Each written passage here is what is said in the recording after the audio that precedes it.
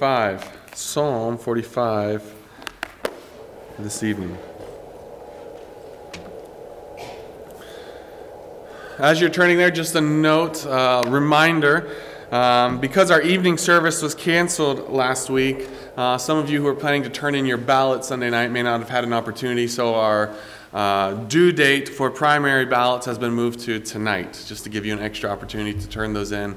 So if you have not turned that in, tonight is your last opportunity to do that.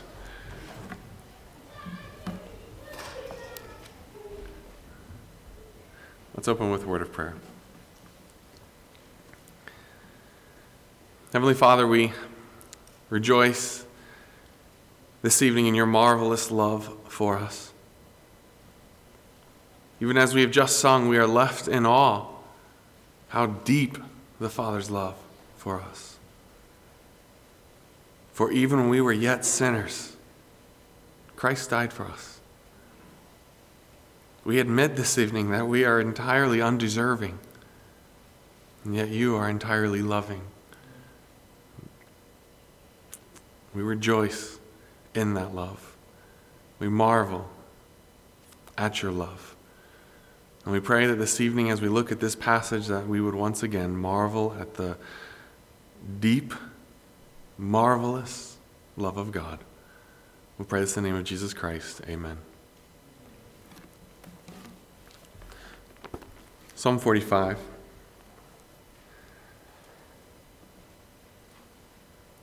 My heart is overflowing with a good theme. I recite my composition concerning the King. My tongue is the pen of a ready writer. You are fairer than the sons of men. Grace is poured upon your lips. Therefore God has blessed you forever. Gird your sword upon your thigh, O mighty one, with your glory and your majesty. And in your majesty ride prosperously because of truth, humility, and righteousness. And your right hand shall teach you awesome things.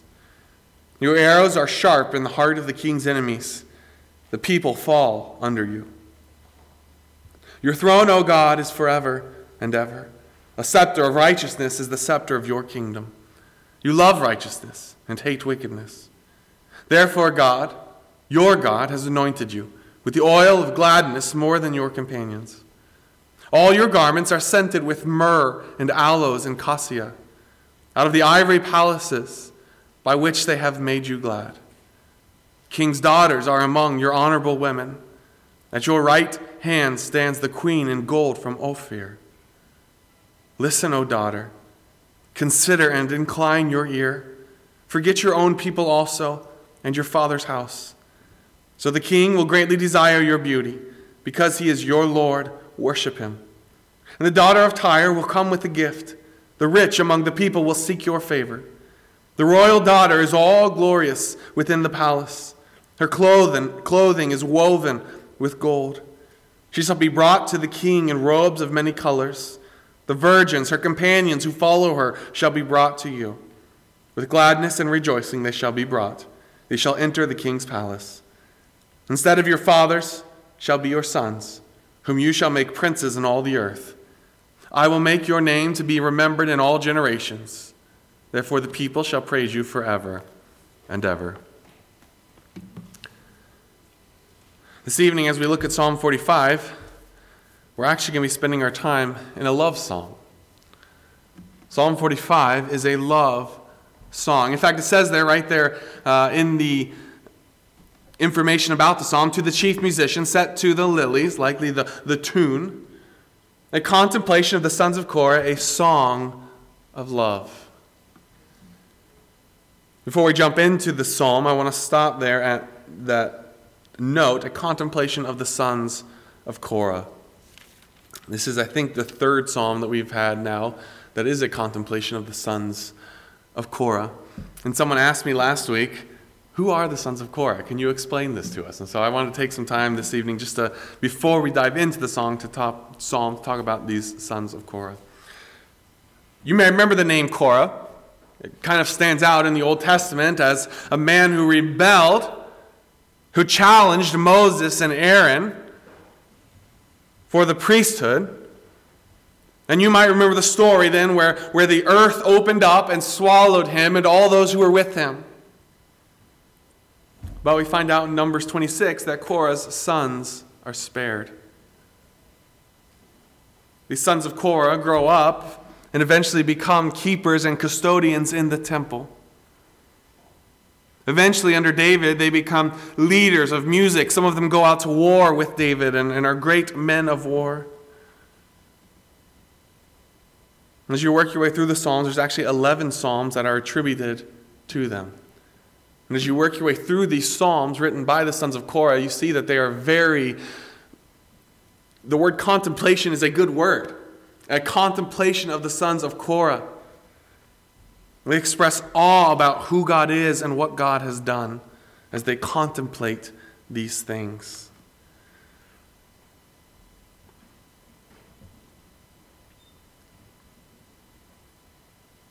As we come to Psalm 45 then, these sons of Korah, who've become leaders of music, those who serve in the temple, they've here composed a song of love. There's actually not just a love song between a husband and a wife, which is an aspect of it, between a king and his queen, but, as you'll come to see, it's a love song between a God and his people. And as you work your way through this psalm, in the first 9 verses you see the king. In verses 10 to 15 you see the bride. And then in verses 16 to 17 you see their children, their descendants. The psalmist starts out in verse 1 with excitement. He's excited to write this. In fact, this is something that is bubbling up inside of him, and he cannot help but express this. My heart is overflowing with a good theme.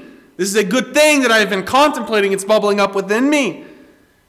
I recite my composition concerning the king. My tongue is the pen of a ready writer. I'm ready to do this. I'm ready to get this down. I have to get this down. As I've been in school in all the years, it seems like, that I've ever been alive, I've written many papers. And there's some papers where I'm excited to write it, right? Where it comes flowing out. In fact, the research is fun. It's exciting. I enjoy it. There's some papers where I put it off as long as possible because I don't enjoy it. I'm not looking forward to it. It's just not a subject that I am interested in. This subject is a subject that greatly interests the psalmist. It's something that just bubbles up and he cannot hold it in. He wants to shout this from the rooftops. He is excited about these truths. Starts out then in verse 2, after expressing his excitement, the privilege to write this, to express this, then verse 2 is addressed to this king. We don't know who the king is. It never identifies the king.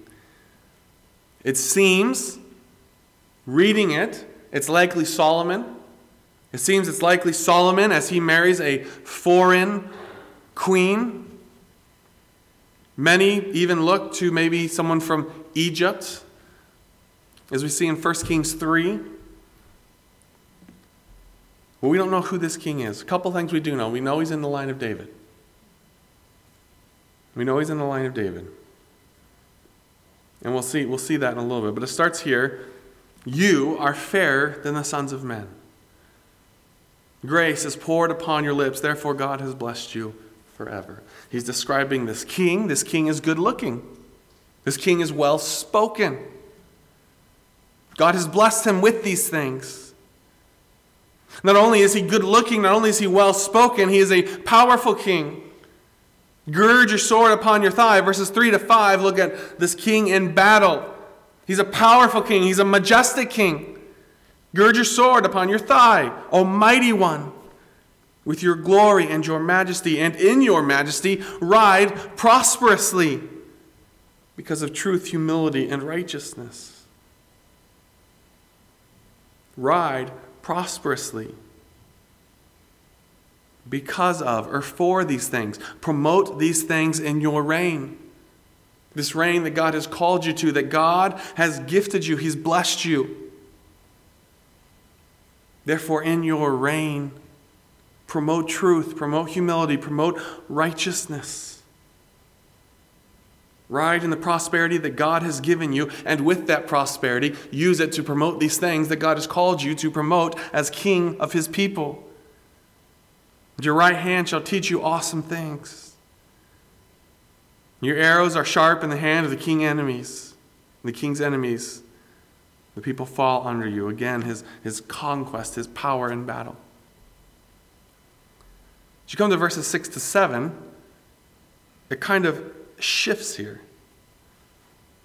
Your throne, O God, is forever and ever. The scepter of righteousness is the scepter of your kingdom. You love righteousness and hate wickedness. Therefore, God, your God, has anointed you with the oil of gladness more than your companions. See, as you come to verse 6, it becomes clear at this point that the psalmist has something a little bit more in mind than just this king. There's something else going on here. In verses 6 to 7, he's not just talking to a king of Israel. He's talking to God Himself. Your throne, O God, is forever and ever. You are a righteous God. You rule rightly. You promote these things. You love righteousness. You hate wickedness. Just as the king is called to do in verse 4. Therefore, God, your God, has anointed you with the oil of gladness more than your companions. Verses 6 and 7 here is actually quoted in Hebrews 1, verses 8 to 9. And it directly applies these verses to Jesus Christ. This is a messianic. These verses are messianic. And in Hebrews 1, directly these verses are talking about the supremacy of Jesus Christ, specifically the supremacy of Jesus Christ over angels. His reign that will last forever. So it's become clear as we work through just the first 7 verses that the psalmist has more in mind here than just a king in Israel. There's something greater that he is speaking of. He goes on, verse 8, all your garments are scented with myrrh and aloes and cassia. Not only is he good looking, not only is he well spoken, not only is he powerful and majestic, but he smells good. That might not mean much to us, but in that day, that meant a lot. Not everyone smelled good. Of the ivory palaces by which they have made you glad, king's daughters are among your honorable women. You are surrounded by those who are powerful. At your right hand stands the queen in gold from Ophir. This king is good looking, well spoken. He's powerful. He's majestic. He's respected. He's good smelling. He's a good king. As you come to verse 10, then you see this bride.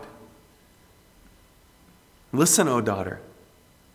Consider and incline your ear. Pay attention. Forget your own people also and your father's house. Forget your own people and your father's house. That gives clues that we're likely talking about someone coming from a foreign nation. Coming to a new people, a new allegiance. Forget your people, forget your father's house. In this marriage, you are coming together, you're making a covenant. You have a new people. So the king will greatly desire your beauty. This is a beautiful bride. Because he is your Lord, worship him. She's called here to bow down, to submit to her new king. She has a new people, a new allegiance, a new king. The daughter of Tyre will come with a gift. The rich among the people will seek your favor. The royal daughter is all glorious, and within the palace her clothing is woven with gold. She shall be brought to the king in robes of many colors. The virgins, her companions who follow her, shall be brought to you with gladness and rejoicing that shall be brought. They shall enter the king's palace. As great, as glorious, as good looking, As well spoken as this king, so is the bride. She matches him. She is good like him. She has a new people now, a new king, a new home, a new allegiance. She's not to be marked by her old life, but by her new identity. Verses 1 to 9, the king is good. Verses 10 to 15, the bride is blessed. And then verses 16 to 17, the future is bright, their descendants. Instead of your fathers shall be your sons, whom you shall make princes in all the earth. I will make your name to be remembered in all generations. Therefore the people shall praise you forever and ever. Instead of your fathers shall be your sons.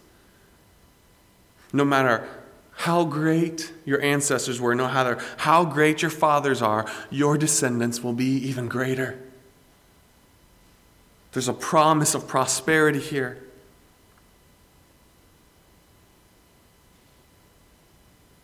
That will make your name to be remembered in all generations. Therefore, the people shall praise you forever. As you work your way through Psalm 45, you see a good king, a blessed bride, and a bright future.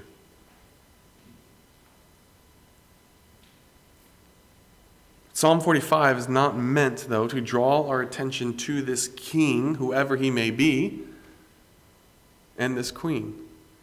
It's meant to draw our attention not to the king of Israel, but to the God of Israel.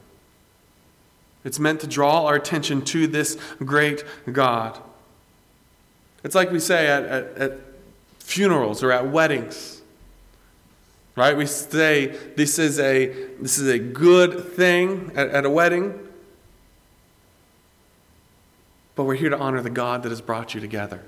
We understand, we recognize that there's something greater that is going on. This is not about you two, it's about the God who has brought you together.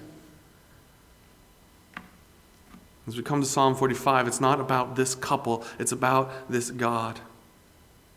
It's about his promises, his faithfulness. It's about the God who is supreme, who will rule forever.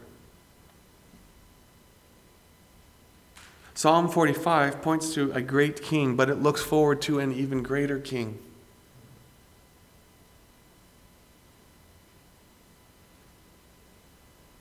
It's a celebration of the faithfulness of God who will keep his promises. A celebration of the faithfulness of this God. He's a God who keeps his promises. And it looks forward to a greater king and a greater kingdom. And as we look to Psalm 45 and we see this love song between God and his chosen people, Israel, we're reminded of promises that God has made to us, his church. Our mind is drawn to the marriage supper of the Lamb, to all these things that we talk about, that we see in the New Testament, these promises that God has given to us as the church. The same God who is faithful to his people, who will bring this kingdom that he has promised, who will be a great king for them as he has promised in Psalm 45, is the same God who's made promises to us, his church. This same kingdom that they are looking forward to, that they are longing for in Psalm 45, as they look forward to a future descendant who will be greater than the fathers, it's the same thing that we long for. Matthew 6:10. In the Lord's Prayer, our Father which art in heaven, hallowed be your name. Your kingdom come. Many times we pray, we'll end our prayers, or we'll say, even so, come Lord Jesus. We are longing for this day when our great King will come. When he will fulfill these promises. He is great. He is coming. His kingdom will come. As we work our way through Psalm 45, that is what we see. A good king, a blessed bride, and a bright future because of a faithful God. Let us be encouraged by that this evening. Let's be encouraged by the fact that we have a faithful God, that our future is bright. Let us be encouraged for the truths here in Psalm 45, but even as expressed in Hebrews 1, the supremacy of Jesus Christ. He will rule forever. And what a day that will be. We cannot wait. Even so, come, Lord Jesus. As we move to prayer requests,